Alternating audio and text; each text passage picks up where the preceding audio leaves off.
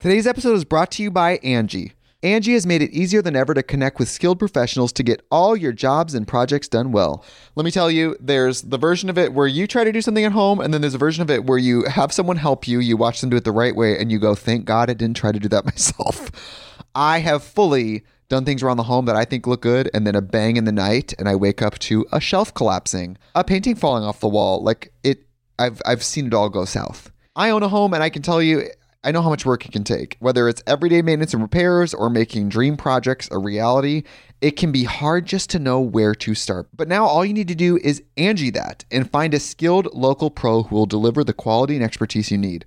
Whatever your home project, big or small, indoor or outdoor, you can Angie that and connect with skilled professionals to get the project done well. Right now, one of my wish lists is I want a bike for my condo in Milwaukee, and I would love to rig it up on a pulley in the ceiling because I have one of those like lofted ceilings, but I'm so scared to try that on my own. Angie has 20 years of home experience, and they've combined it with new tools to simplify the whole process.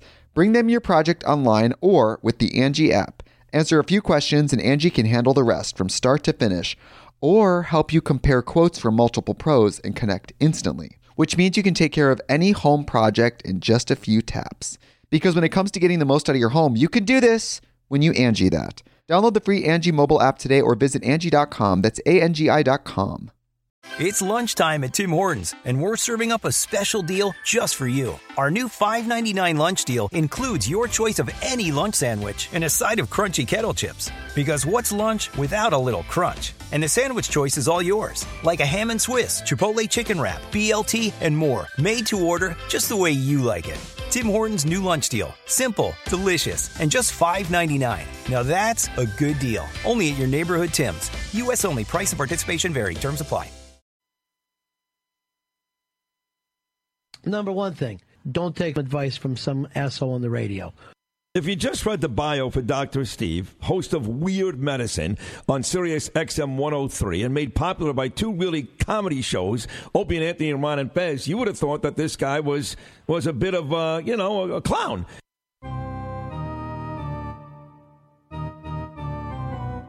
I've got diphtheria crushing my esophagus. I've got Ebola virus dripping from my nose. I've got the leprosy of the heart valve, exacerbating my incredible woes. I want to take my brain out and blast it with the wave, an ultrasonic, echographic, and a pulsating shave. I want a magic pill for all my ailments, the health equivalent of Citizen Kane. And if I don't get it now in the tablet, I think I'm doomed and I'll have to go insane. I want a requiem for my disease, so I'm paging Dr. Steve. Dr. Steve. It's Weird Medicine, the first and still only uncensored medical show in the history of broadcast radio, and now a podcast. I'm Dr. Steve with my little pal, Tacey, my wife. Hello, Tacey. Hello, everybody. This is a show for people who would never listen to a medical show on the radio or the internet. If you've got a question you're embarrassed to take to your regular medical provider, if you can't find an answer anywhere else, give us a call at 347-766-4323. That's 347-POOHEAD. Visit our website at drsteve.com for podcast, medical news, and stuff you can buy. And visit us on Twitter at Weird Medicine. Most importantly, we are not your medical providers. Take everything you hear with a grain of salt.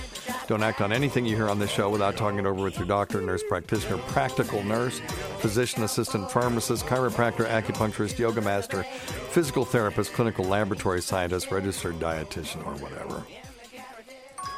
All right. Don't forget stuff.drsteve.com. That's stuff.drsteve.com for all your Amazon needs. Please go there and just click through to Amazon if you want to, or scroll down and look at all the different things that we've talked about, nutritional supplements that actually do something, and devices that actually do things. All of those things are down there at stuff.drsteve.com. Don't forget tweakedaudio.com. Offer code FLUID for 33% off the best earbuds for the price. And if you want to lose weight with me and with Tacey, because she's doing it too now, at noom.drsteve.com. noom.drsteve.com for 20% off. If you decide to do it, it's only a 3-month program. It's not a diet. It's a psychology program. And you get 2 weeks free if you want to try it. You get a counselor. You get a group. You get group counselor. It's awesome. Noom.drsteve.com. shop.drsteve.com.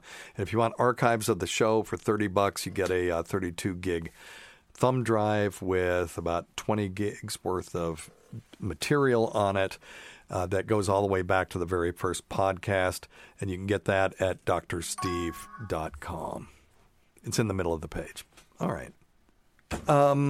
Let's see. Okay. Hey, don't forget to check out Dr. Scott's website at simplyherbals.net and check out our website at drsteve.com. So we had some people complaining. Well, some people. One person complained to me, sent me an email that just said, "Arg, enough already about the COVID-19. I kind of agree with him. I don't disagree but either. I cannot find other articles. I can't do it. And then the questions we get are mostly COVID too. Or we could talk about mergers between health organizations, but that's not interesting. So, yeah. Well, neither is. It's just the world we live in right now. Yeah. Well, so I did put out a poll on Twitter, and you can follow our Twitter at Weird Medicine. But it said, with regard to the amount of COVID-19 coverage on Weird Medicine, number 1, STFU already, sick of it. Number 2, it's okay, but more balance, please. Number 3, the current level is fine. Or number 4, more COVID coverage. And the current level is fine, hit it at 45%. With 27% of more wanted more COVID coverage. So what's 25? What's let me see. That's 72% of people, and then 11% said it's okay, but they would like more balance, and only 17% said STFU already. So I don't know what to make of that. We'll try to balance this. I think as things move on. I'm now a week into having had the vaccine myself. I feel great. We'll see.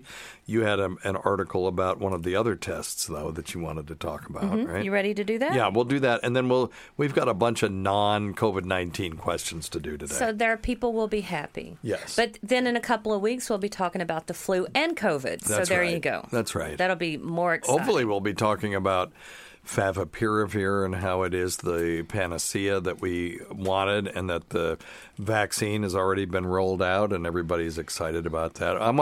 Let me just talk for 2 seconds about that. I've gotten a lot of people online asking me, do I think that the government saying this thing could be out by October or November is political, and I do not think that. And you can call me Pollyanna, but I will advise you to go back and listen to my early COVID sit-reps where I first talked about vaccines. And I looked at the vaccine phase schedules, phase 1, phase 2, phase 3. And I looked at the schedules and said there's no reason we couldn't have one by October. And I don't know why they're saying first of the year. I think they just don't want to get people's hopes up. I said if all the dominoes fall into place, we could easily have a vaccine by the end of September or mid-October. So I've been saying that since April. So the fact that it's actually happening doesn't surprise me.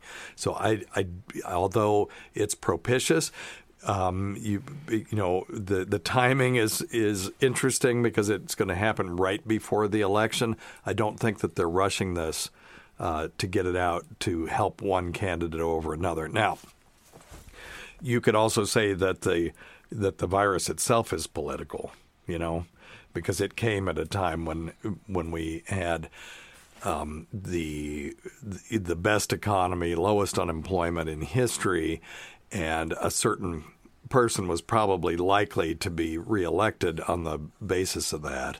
So I'm sure that he and his team are going, well, this virus sucks. So, politics plus medicine equals politics. This is not a political show. It's a medical show. But I don't see any political motivation by doing that because that's when it should have come out anyway. All right. Now, if we find out that they cut some corners to get it out in time because they were supporting a certain candidate, now that's politics plus medicine equals politics, and that's going to be harshly dealt with after this is all over. That and people who have profiteered off of this, and you know who you are, and people who have used this for political means, are going to suffer when this is all over. But for right now, everybody's just worried about staying alive. All right, go ahead. Hey, did they fire me on that poll? Did anybody say I need to get off? No. They were saying more Tacey. What's wrong with you people? More Tacey. Come on now. You're sort of the Raina Voss of this show. Mm-hmm. Because okay. People want more Raina. She is hilarious. She's hilarious. That kid is going to be the funniest person who ever lived, because she's living with these two really, really funny people, and she's getting the genes from both sides, and she lives amongst comedians in and out of their house and back and forth. She goes to gigs and stuff. There's no she's really smart. Hopefully she goes into medicine and just a really funny, smart doctor or a lawyer. But if she goes into comedy, she's going to be a powerhouse. Anyway, go ahead. Okie doke. So, first article of two. AstraZeneca pauses COVID-19 vaccine trials due to unexplained illness. Right. And that illness... What was the illness? Transverse myelitis. Ooh, interesting. Wow. I mean, not for that person, not interesting at all. I can't imagine that is going to be an adverse effect from the vaccine. But let's talk a little bit about transverse myelitis. It's inflammation on a section of the spinal cord. And it damages the insulation. You know, there is nature developed wires and insulation and electrical conduits way before humans ever did. And by way before, I mean like millions of years before. But so what it does is this transverse myelitis, the inflammation, eats away at the insulation. So now you're getting shorts between trunk lines, and that interrupts the messages the spinal cord is trying to send throughout the body and can cause some real problems. Now, yeah, just sort of a non-specific inflammation like this, I guess it could be an adverse reaction to a vaccine. It would be an exceedingly rare one. And but Guillain-Barré is another nervous condition that can be caused by viruses or vaccines that are purportedly created to prevent those viral infections. And that's where you get weakness in the legs. It starts in the feet, gets to the knees, gets to the hips. If it works its way all the way up to the chest, that's why we call it ascending neuritis. It can cause problems with breathing, too. But the good thing about Guillain-Barré is it often, as it ascends, it often descends back down. And many people who have that will end up with little or no neurologic deficit. But anyway, but this was the AstraZeneca virus? AstraZeneca or vaccine trial, and they are offering no timeline as to when it will restart. Yeah. So I don't know that they're going to be able to know whether this happened. The only way, and this is going to sound terrible, is the only way to know is if they get another case. Yeah. Because it is unusual enough that, if you have a small cohort and you've got 2 or 3 cases of transverse myelitis, then that's a big red flag. But to get one, if it's 1 in a million, people were going to get it anyway. It's not, the odds are not zero that in your group of 3,000 people you could get one that would just have this. And so that's interesting. That vaccine is different than the others too. That one is they're taking a relatively harmless, if I remember correctly, adenovirus, and then they're putting in some of the COVID-19 or the SARS-CoV-2 RNA into it, and then that new virus becomes the delivery system for this mRNA that then you will make proteins that the immune system can then, develop memory against. Yes. So it's different. Some of them, the one that I took was the Pfizer one. That was BioNTech. And that and the Moderna vaccines are just naked mRNA.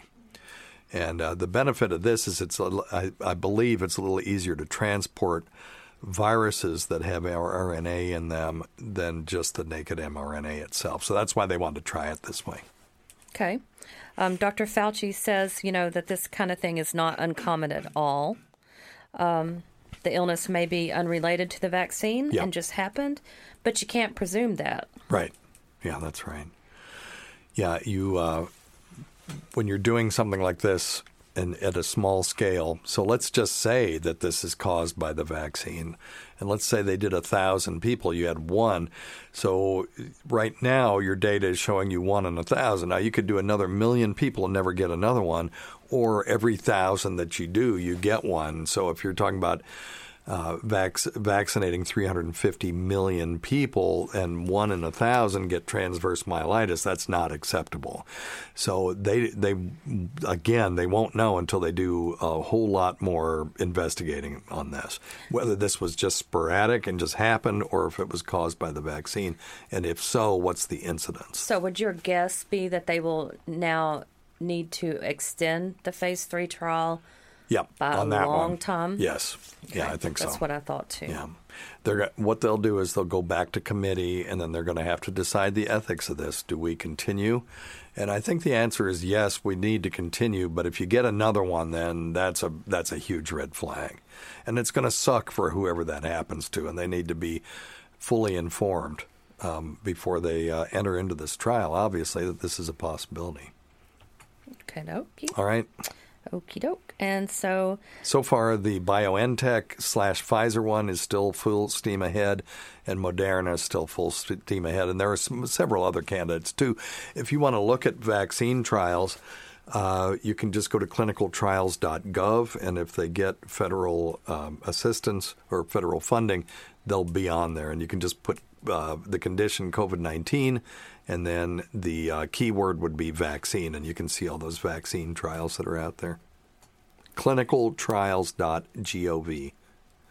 All right, what else you got? Okay, second article. Second of 2. Okay. Unexpected results in new COVID-19 cytokine storm data. Yeah, what did you find on that? Apparently, cytokine storm is not a major player. Well, in their study. So in more severe COVID-19 outcomes. Do you have their study, how they did it? Can you... Oh, no. Well, I do see that was published online September 3rd in a letter in JAMA. Yeah, that's there you go. So this is a letter to the editor. This is not a peer-reviewed... Letters to the editor are not peer-reviewed.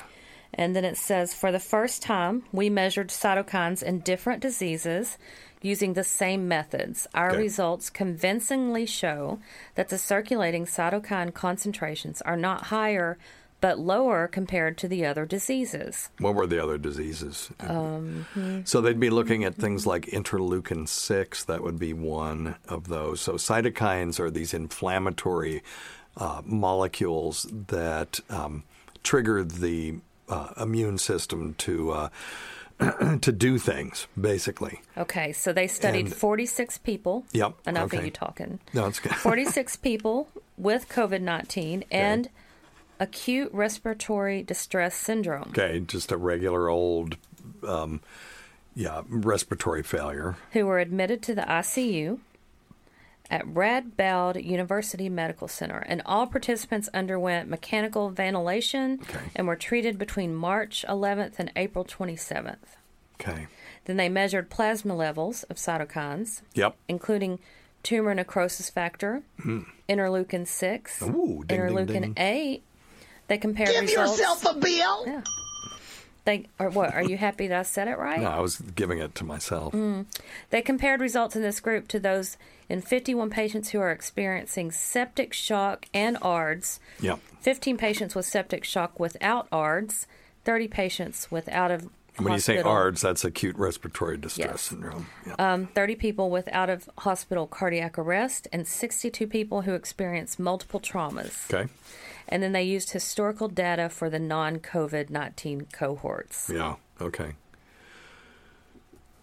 So, and they found lower levels of cytokines in the people who were really sick. So I would this is just a letter to the editor, but it is interesting enough that it demands further investigation, because we have been assuming all of this time that what we're seeing with these people is indeed cytokine storm, because we have drugs that inhibit interleukin-6, like tocilizumab, that actually do help people who have severe COVID-19 and on the ventilator. So, and also dexamethasone is also helpful in reducing mortality in patients who have this disease as well. So everyone was kind of assuming that this was caused by cytokine storm, which is basically you have humoral immunity, which is antibodies. So the antibodies do things. And then you have cellular immunity. And the cellular immunity are all these various T cells. You've got natural T cells. You've got killer T cells. You've got monophages, all kinds of stuff. And these white blood cells come and try to attack cells that are infected and envelop viruses and things like that. And when they do this, they release these factors that draw other cells to them. And if these factors are called cytokines, and when they release too much of them, in other words, if they overshoot, going, holy crap, we're in big trouble, bring on the guns, like a 9-alarm fire, then those cytokines don't stay where they're supposed to. They start circulating around and depositing on the inside of blood vessels, depositing in the kidneys, and then you get renal failure, you get vasculitis and blood clots in the vessels of the circulatory system. All kinds of bad things happen.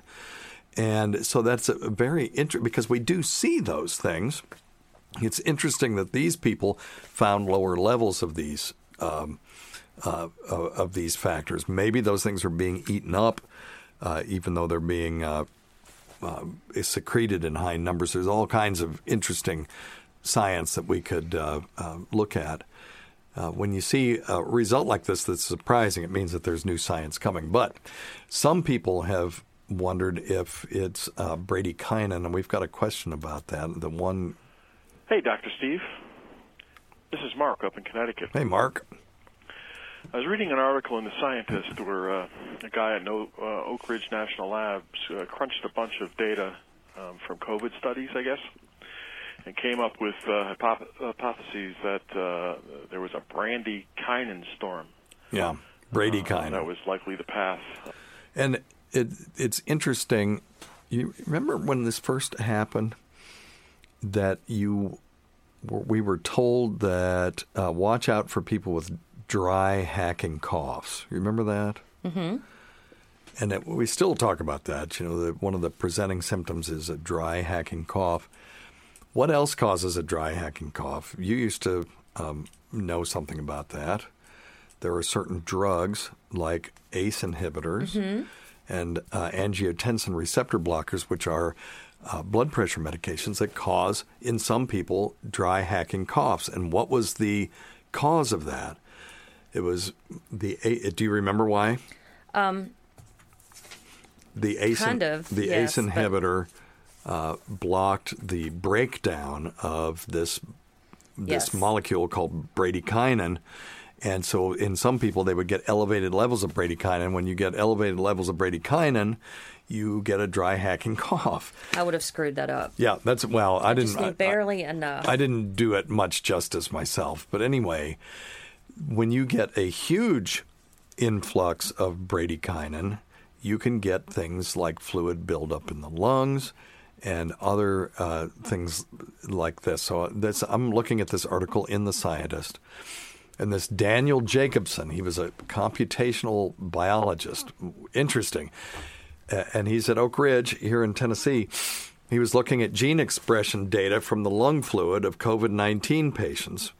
And he spotted something weird, that the expression for genes for key enzymes in the renin-angiotensin system, okay, so that makes sense because this thing is attacking a receptor called the ACE2 receptor, right? And that is involved in this renin-angiotensin system. Don't worry about all that. That just has to do with blood pressure control. And he noticed that the expression of these genes was out of balance. And he followed this into fluid samples and looked at this thing called the kinin cascade, which is this inflammatory pathway that's regulated by this renin-angiotensin system. And he found that bradykinin, which causes blood vessels to leak and fluid to accumulate in tissues and organs, was thrown off balance as well in COVID-19 patients.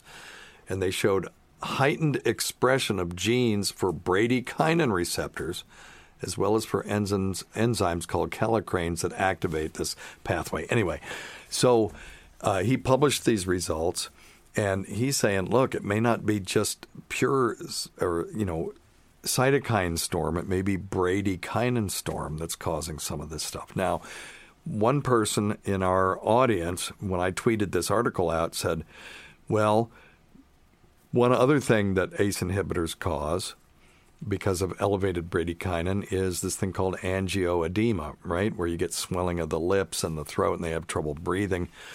And I said, well, you're right. That is interesting. We're not seeing a lot of angioedema with COVID-19. Well, I haven't seen it.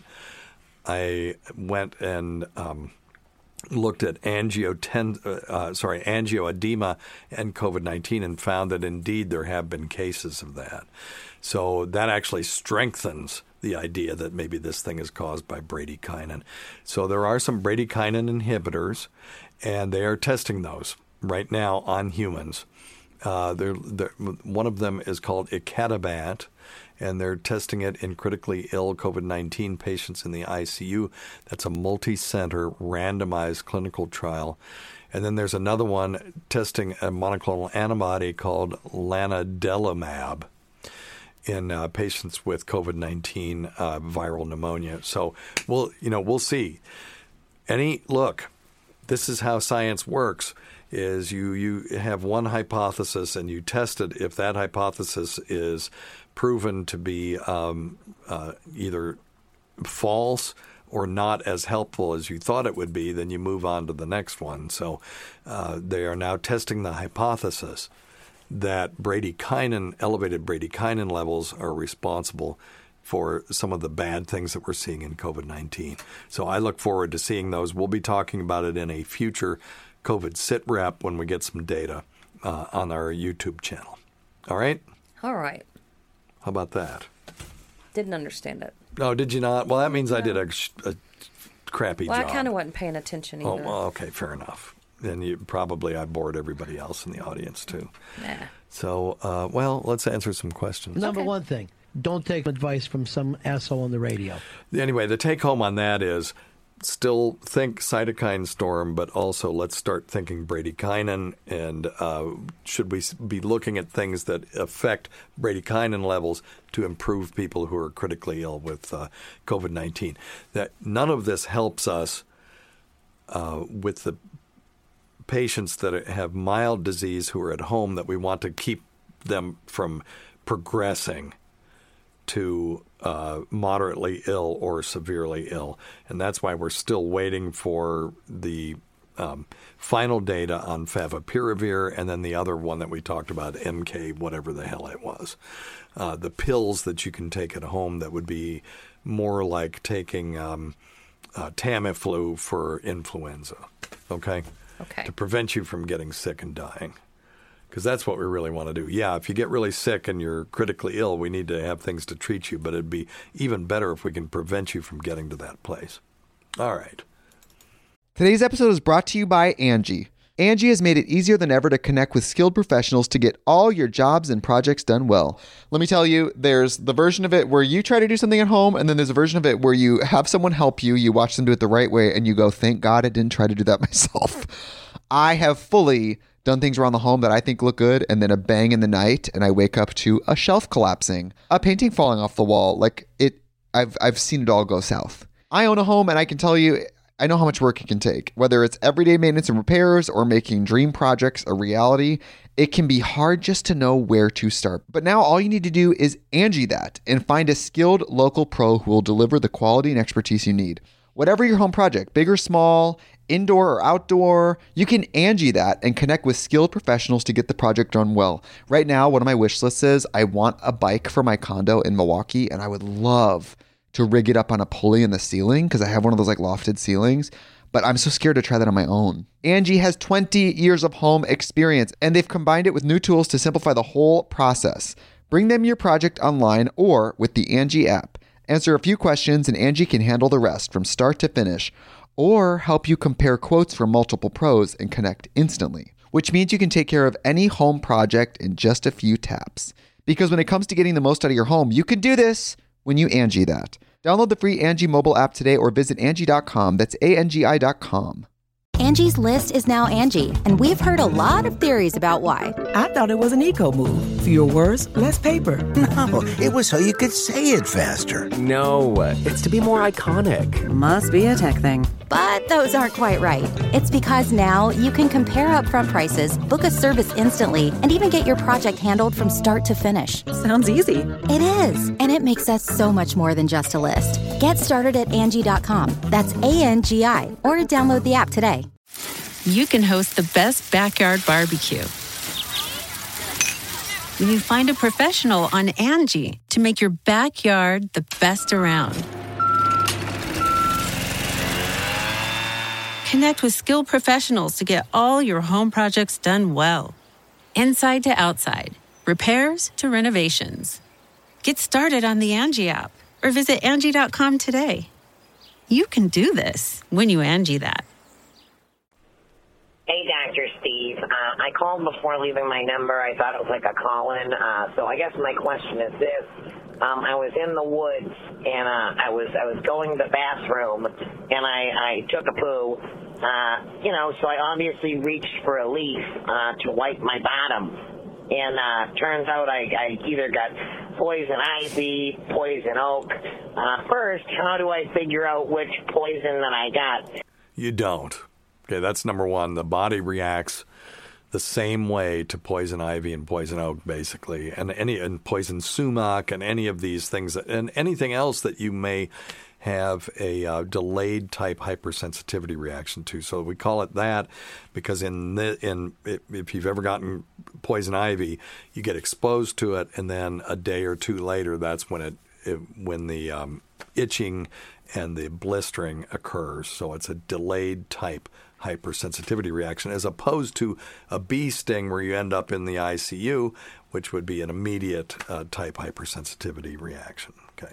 And second of all, what do I put on my butt? This shit burns like a motherfucker. I bet it does. Might be poison sumac.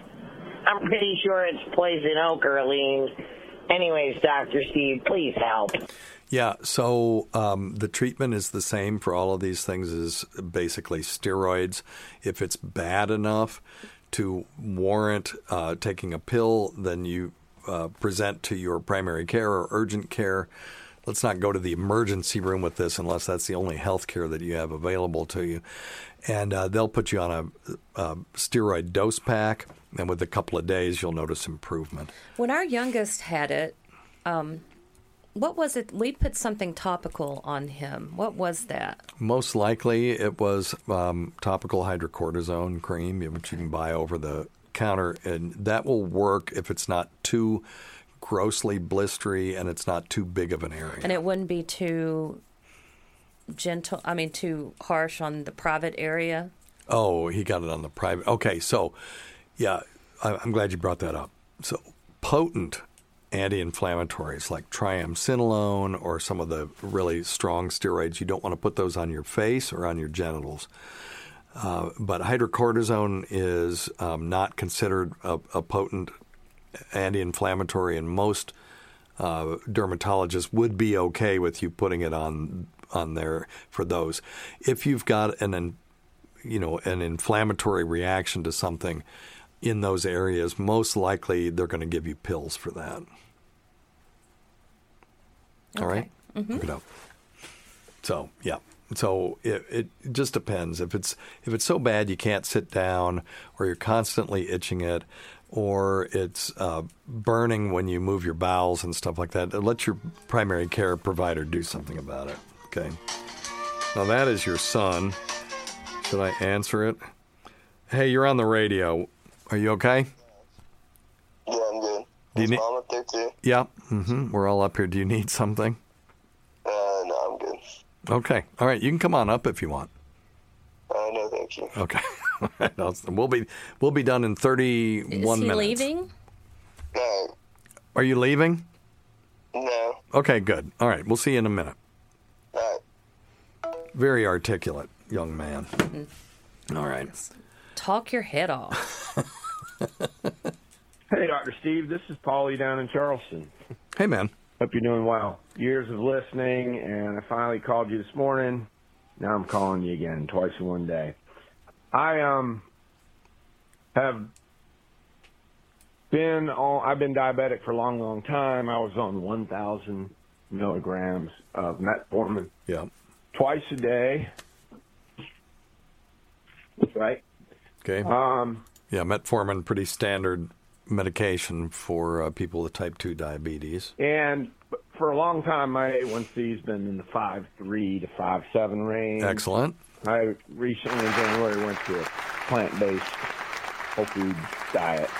And one of my goals was to get off of the drugs I'm on.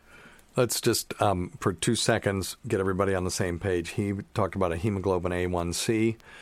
That's basically a test that shows long-term blood sugar levels. So the hemoglobin is a molecule that circulates in the blood, and so does glucose. And glucose can glom onto the hemoglobin, and the more that you have, the more it will glom on. And blood cells that have hemoglobin in them last around 150 days. So as they're ramping up and then dying off, you get a nice 90-day average with the hemoglobin A1C. So the higher the number, the higher your blood sugar has been on average over the last 3 months. Well, his sounds great, though. Yeah, it was great. Yeah, 5.3 is fantastic. So Sonapril 40 milligrams a day and Rosuvastatin 10 milligrams a day.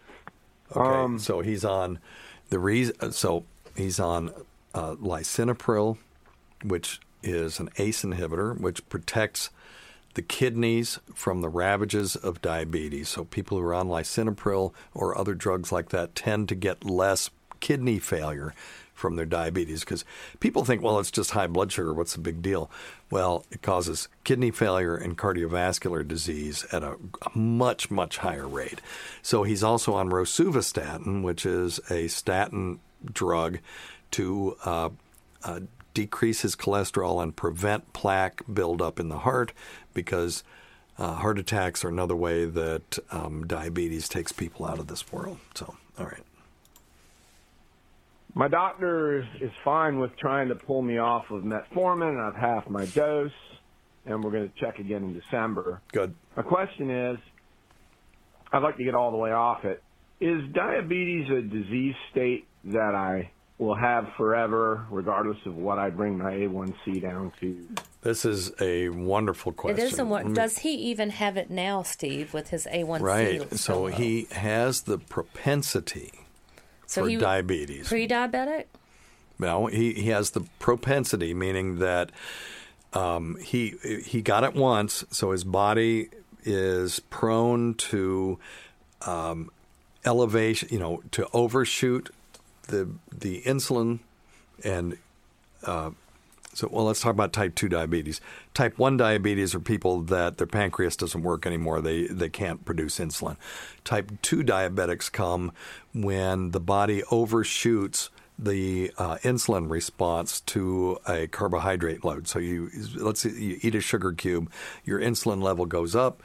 As your blood sugar comes up, because that's what the body detects is the blood sugar rising, and then the two are supposed to decline at the same rate. So as the sugar drops because of the insulin going up, and basically that's just a signal to the cells, take this insulin into your cytoplasm. They're supposed to drop together and normalize together, but in a lot of people they don't do that. The insulin level increases. Now the blood sugar drops way, way, way below. In other words, the insulin level is overshot, and then they come back to normal at some time in the future, and the body doesn't like a low blood sugar situation. So in an attempt to correct for that, the body will ratchet down the sensitivity to that insulin signal. right? So now you have this decreased sensitivity to the insulin signal, but the body, the insulin part of the body is still trying to drive this blood sugar down, and it's too sensitive. So now it goes even higher. And now you're driving the blood sugar down even more. And so the body turns down the sensitivity a little bit more. And if it turns down the sensitivity enough, what you end up with is high insulin levels and high blood sugar levels, and the blood sugar never goes down and the insulin level never goes down. They're both high. Okay, so that's what we're talking about. So in this person, he has now normalized his insulin production response by going on a lower carbohydrate diet. And through diet and exercise, he has normalized his body's sensitivity. And so now technically he doesn't have diabetes, but he could get it again if he went back to the way that he was eating when it happened in the first place. Okay, does that make sense? Yes. Okay. Through diet and exercise, or even if I get all the way off metformin, am I still a diabetic? Well, in the sense that someone who has not had a drop of alcohol in 30 years is still an alcoholic. But I would not, we're trying not to call people what their disease is anymore. You're not diabetic. You are a person who had diabetes. And I'm not convinced that we need to call you diabetic anyway, because we don't label people by other diseases. We don't, we'll say people are a COPDer, but we should get away from that. These are people who have certain conditions. They're not defined by the condition that they have. So I would say that you have the propensity to get diabetes again, or to have elevated blood sugars and elevated hemoglobin A1C again in the future if you don't watch it. But as long as you stay on your diet and exercise, you can consider yourself in remission. How about that? And if we could get an endocrinologist on here, they may have specific political reason why they say certain things. But you certainly, your diabetes is in remission. It could come back any time if you go back to the way that you were eating before. How does that? I just kind of worked that out as I was saying it. Sounded good. Does it sound okay? Mm-hmm. Okay. All right. And good job, dude. Yeah. The other thing is that almost everyone, not everyone, there are some people who are genetically prone to having diabetes, and it's a lot harder for them. But the people who ate their way into diabetes type 2, almost all of those can eat their way back out of it again and get off their medication and get back to normal again. But it takes a lifelong concerted effort to do it, and it's a lot of us don't have that in us. It is not easy. All right. My first question. The other one is my blood pressure and all my cholesterol numbers are, as she described, perfect. Yeah. I asked her. Right. Well, they're perfect because you're taking medication right now. So let's see if that's where he's going. I can get off these other two, and she's not as excited about that. Yeah, it's harder. Now, if you will buy a blood pressure cuff, and I got that. What's the brand name? Omicron or something. I got the wrist one. I saw that at. I was going to have a root canal, and they just decided to just pull this stupid tooth anyway. By the way, if you have that problem and your teeth hurt when you get up in the morning, you're grinding your teeth. And I found at Walmart they had a little box of 16 mouth guards, and each one you can use for 3 days. It's totally solved my problem. Why my dentist has just been yanking my teeth as they break rather than telling me about this, I do not know. But if I get one more, I know, I get it. If I get one more tooth gone, I'm going to have to get dental implants, which I'm not looking forward to. So, anyway. I didn't know you were walking around without teeth in your head. I mean, I guess I did. Me? But how many are you missing? 3 or 4, I guess. Oh, I mean, I had wisdom teeth. I had 2 sets of 2, so I had 4 wisdom teeth removed. And then I've had 1, 2, 3, I think, molars removed that were just broken. They just broke. And they're like, well, you're chewing too much ice. It's like, I don't chew ice. But that was their their answer. Okay. And now I wake up, my teeth don't hurt. I haven't had any dental pain since I started using those When mouth I guards. found out I was doing that, my neck hurt so bad. Yeah. It was horrible. And then just what do you call it? Insert or Insert? whatever. Yeah. Fixed it. Yeah, there you go. Ding, ding, ding, ding, ding. Geez. Something else. Okay, where was this person going? My pharmacist says Lisinopril protects your kidneys as well. Yep, as long as you're diabetic.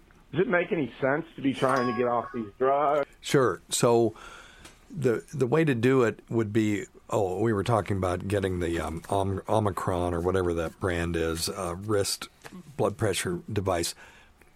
Oh, yeah, okay. Now I know why I was talking, because I was at the endodontist when they had one, and I saw it, and it was really awesome. And I've found mine to be very accurate. At least it's consistent. I don't know how accurate it is, but it is consistent. But get one of those, and if you'll do that, your primary care provider is likely to agree to cut your lisinopril in half and see where you are. And if you're okay, you might cut it in half again, depending on the dose that you were on, and then maybe get off of it and then just see. And it's not going to hurt anything if your blood pressure comes back up to 140/80 for a couple of weeks. It just puts you back on your medication. But if you would be willing to do that, I think you could negotiate that with your primary care. Same thing with your cholesterol medication. They could cut that in half, and in 6 weeks, check your cholesterol. And if it's good, cut it in half again, and then work on weaning you off of that. But you need to stay on it. You can't just go off these things and go, I'm fine, and then walk away from it. Particularly given that you are a diabetic in remission, you're going to need to stay on top of your hemoglobin A1Cs and just pound on it if it starts to come back. If you all of a sudden your hemoglobin A1C is up to 6.8, you've got to nip that crap in the bud right then. Okay? But if you'll do that, I think you can do it. But it's not easy for a lot of people to do. And, I agree with Tacey. Congratulations. Hey, Dr. Steve, Hank here. Listen to your show on Sirius XM. I love it. All right. Thanks, man. My issue is at night when I sleep, sometimes I sweat up a storm. Yep. I wake up the next day, my sheets and blankets are sweat-soaked. I am just curious why this might happen. Doesn't happen all the time, but it does. Thank you for your input. Okay. Bye-bye. Well, it's a dude, so he's not going through menopause. Yeah. So what can cause night sweats? Lots of things and lots of medications. So the first thing we always do is look at your list of medications. Think drugs. So number one would be antidepressants, very commonly prescribed in this day and age. Any drugs used to treat diabetes, particularly if your blood sugar is dropping in the middle of the night, which would be fun to do. You wake up, you got night sweats, you check your blood sugar. If you're not a diabetic, borrow somebody's blood sugar monitor for a day. And when you wake up, check your blood sugar. If it's crazy low in the 30s or 40s, you've got your answers. Certain hormone blocking drugs that are used to treat some certain cancers. And then the other stuff is none of it's any fun. So there are some sleep disorders that you could just have sleep apnea. I'm thinking of all the benign things. So if I have someone that comes to me and I do a complete blood workup and their normal chest x-rays, all that stuff is all fine with night sweats and their medications don't make sense, I'll do a sleep study on them, and very often you'll find that they have sleep apnea. So you're going to want to get this checked out. Night sweats is a reason to go to your primary care provider and get a workup. There is a standard workup for this. And then if you find something interesting, call us back and let us know what you find. Okay? All right. Hi, Dr. Steve. I have a question no one has ever answered. The Spanish flu disappeared on its own by mutation. How come they're talking about this COVID flu sticking around? How come it doesn't end up like the Spanish flu also? No, this is a great question as well. So what he's saying is the Spanish flu sort of disappeared at the end of, 1920. And but they're talking about COVID-19, the virus that causes that is SARS-CoV-2 being around forever. And the reason for that is that the coronaviruses, we tend to be vulnerable to reinfection with those. And if you, for example, I was exposed to swine flu in 1970, whenever that was. And when it came back around again in, 2009, I get which viruses hit which year confused, but it was sometime while we've been doing this show. I was completely immune to that. That was the 1 year where influenza came around and all the old people were immune to it. And the young people were the ones that were really at the highest risk. And so because my immune system was still revved up against that one, but the coronaviruses, the hypothesis is you can get them multiple times. They cause a common cold. And my hypothesis is that all coronaviruses started the same way SARS-CoV-2 did. They started as a global pandemic, but 10,000, 100,000 years ago, who would know that was going on? There were so many other things happening that were killing people. And then as that adult generation that had never seen it before died off, all the younger generation that grew up had seen that virus before. They weren't getting sick by it, but they were getting a common cold. And I think that's what's going to happen with this as well. Is this like herd immunity? Well, so... Explain that. There is... Okay, you know how with this virus, babies are getting it, but they're not getting sick. Mm-hmm. You know, we've had, even after millions and millions of cases, there's just been one or two, and all of those are tragic, of course, infants that have died from this. And then if you go up through age 10, numbers are staggeringly low. But as you get older and older, now it's a problem. Well, okay, so when people are reinfected with this virus, it's likely, if they survive the first time, it's likely to be a very mild infection that will cause like a cold. And so my hypothesis is that when all these people that are, let's say, 60 and above or 50 and above all die off, which will be not too far in the future, you'll have a population that's been exposed to this virus. And now when they get it as an adult, they've already had it mostly or been exposed to it as a kid, they don't get a real severe syndrome. So it is partly herd immunity, but it's also just this sort of coronavirus low-level exposure immunity that prevents the reinfection from being serious. So when you and I get a cold now, and it's caused by a coronavirus, we probably have been exposed to that virus multiple times when we were younger. And mind you, this is just my theory about this. And so we just get a cold. But 10,000 people die of coronavirus infections every year, but they're not diagnosed because we're not testing for coronavirus. Mm-hmm. By God, we are now. This thing changed everything when it comes to coronaviruses. But so as all of us die off, then the people that are old later on will have all been exposed to this virus in the past, as a group. So they will have very mild reinfections and it won't kill them. So yes, there's a factor of herd immunity, but also the factor of reinfection was likely to be mild because of immune memory. It's just an idea. But now, Spanish flu, that was purely herd immunity. Enough people got it to the point where it was no longer able to easily move through the population and eventually died off. So let's see here. Pandemic swept through the U.S. and Europe in 1918, killing, by some estimates, more than 50 million people. Began between January and February in the United States. A flurry of people died after presenting of symptoms of headache, respiratory difficulties, cough, and high fever. And if you look at the pictures from back then, people were just stacked into wards just on top of each other. That's terrible. Well, that's what we're trying to avoid. Anyway, a few months later, patients in France, Belgium, and Germany had similar clinical symptoms, and in May, a religious festival in Spain caused an outbreak of the same mysterious disease. It was considered one of history's most devastating pandemics, although it was dwarfed by the plague of Justinian, which was basically, bubonic plague.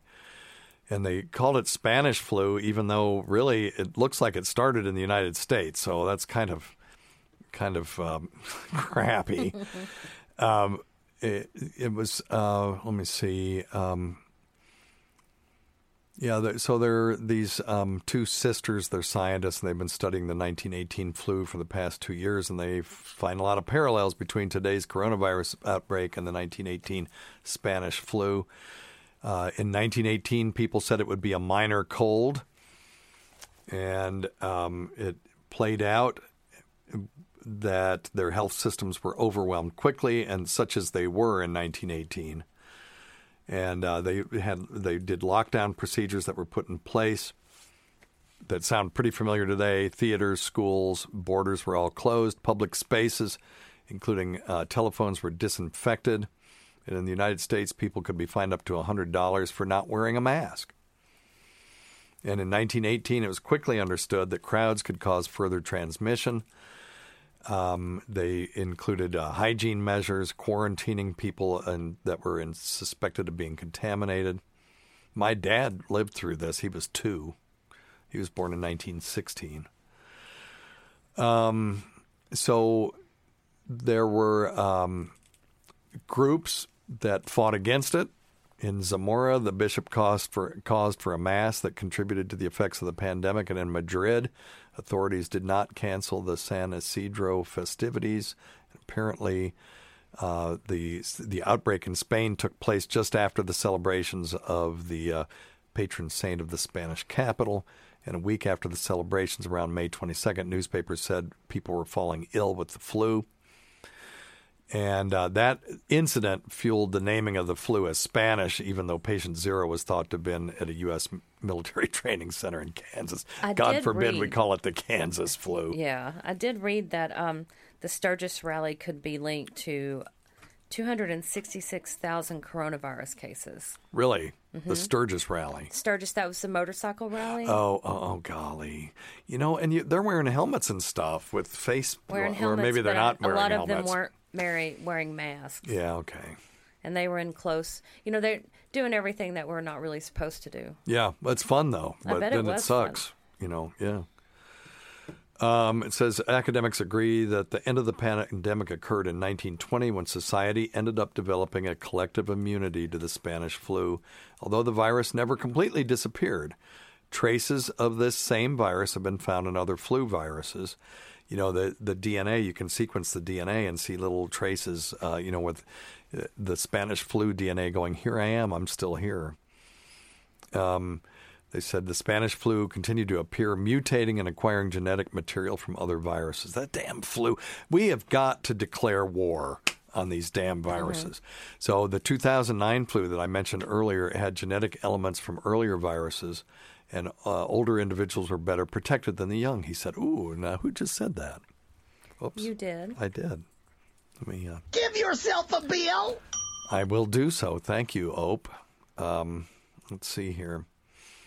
Yeah, and a pandemic ends when there's no uncontrolled community transmission and cases are at a very low level. So that's what we're aiming for, and hopefully we'll get there very soon, particularly if we can boost herd immunity through the judicious use of vaccines and also letting some people who have been infected take medication and get them back out into the workplace sooner so that they are able to, also be part of that bulwark that prevents other people from getting sick.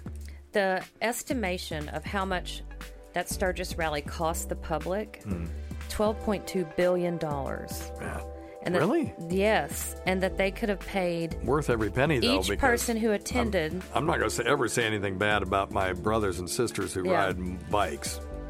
But they could have paid each one who didn't attend over $26,000. Just not to go. Not to go and be even.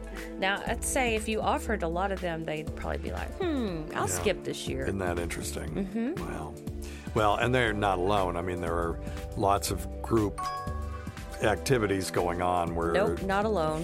Where the possibility is certainly there. So because you have to live too. I worry about, one of our kids is in band, and if one of those kids has it and is blowing into a tuba, they're just going to blow virus all over. I know, and they're being everyone. so careful with everything else, but they're blowing in those instruments like crazy. Yeah. Well, we'll see. I haven't heard of a tuba-related COVID-19 breakout, but I'm interested in learning more about that, and we'll keep our eyes out for it. Well, listen, thanks always goes to Tacey. She's a good one, as we say in Tennessee. We can't forget Rob Sprance, Bob Kelly, Greg Hughes, Anthony Cumia, Jim Norton, Travis Teff, Lewis Johnson, Paul Ovcharski, my niece Holly, Eric Nagel, Roland Campos, Sam Roberts, Pat Duffy, Dennis Falcone, Matt Kleinschmidt, Dale Dudley, the great Rob Bartlett, Ron Bennington. Did I mention my niece Holly? And Fez Watley, whose support of this show has never gone unappreciated. When I thanked Holly and my other niece, Chris, who's her sister, I caught hell. So so I gave Holly 2 this time. Listen to our Sirius XM show on the Faction Talk channel. Sirius XM, channel 103, Saturdays at 8 p.m. Eastern, Sunday at 5 p.m. Eastern, on demand and other times at Lewis Johnson and Jim McClure's pleasure. Many thanks to our listeners whose voicemail and topic ideas make this job very easy. Go to our website at drsteve.com for schedules and podcasts and other crap. Until next time, check your stupid nuts for lumps. Quit smoking, get off your asses, and get some exercise. Wash your hands, wear your mask. And we'll see you in 1 week for the next edition of Weird Medicine. Goodbye, everybody. Bye, Taze.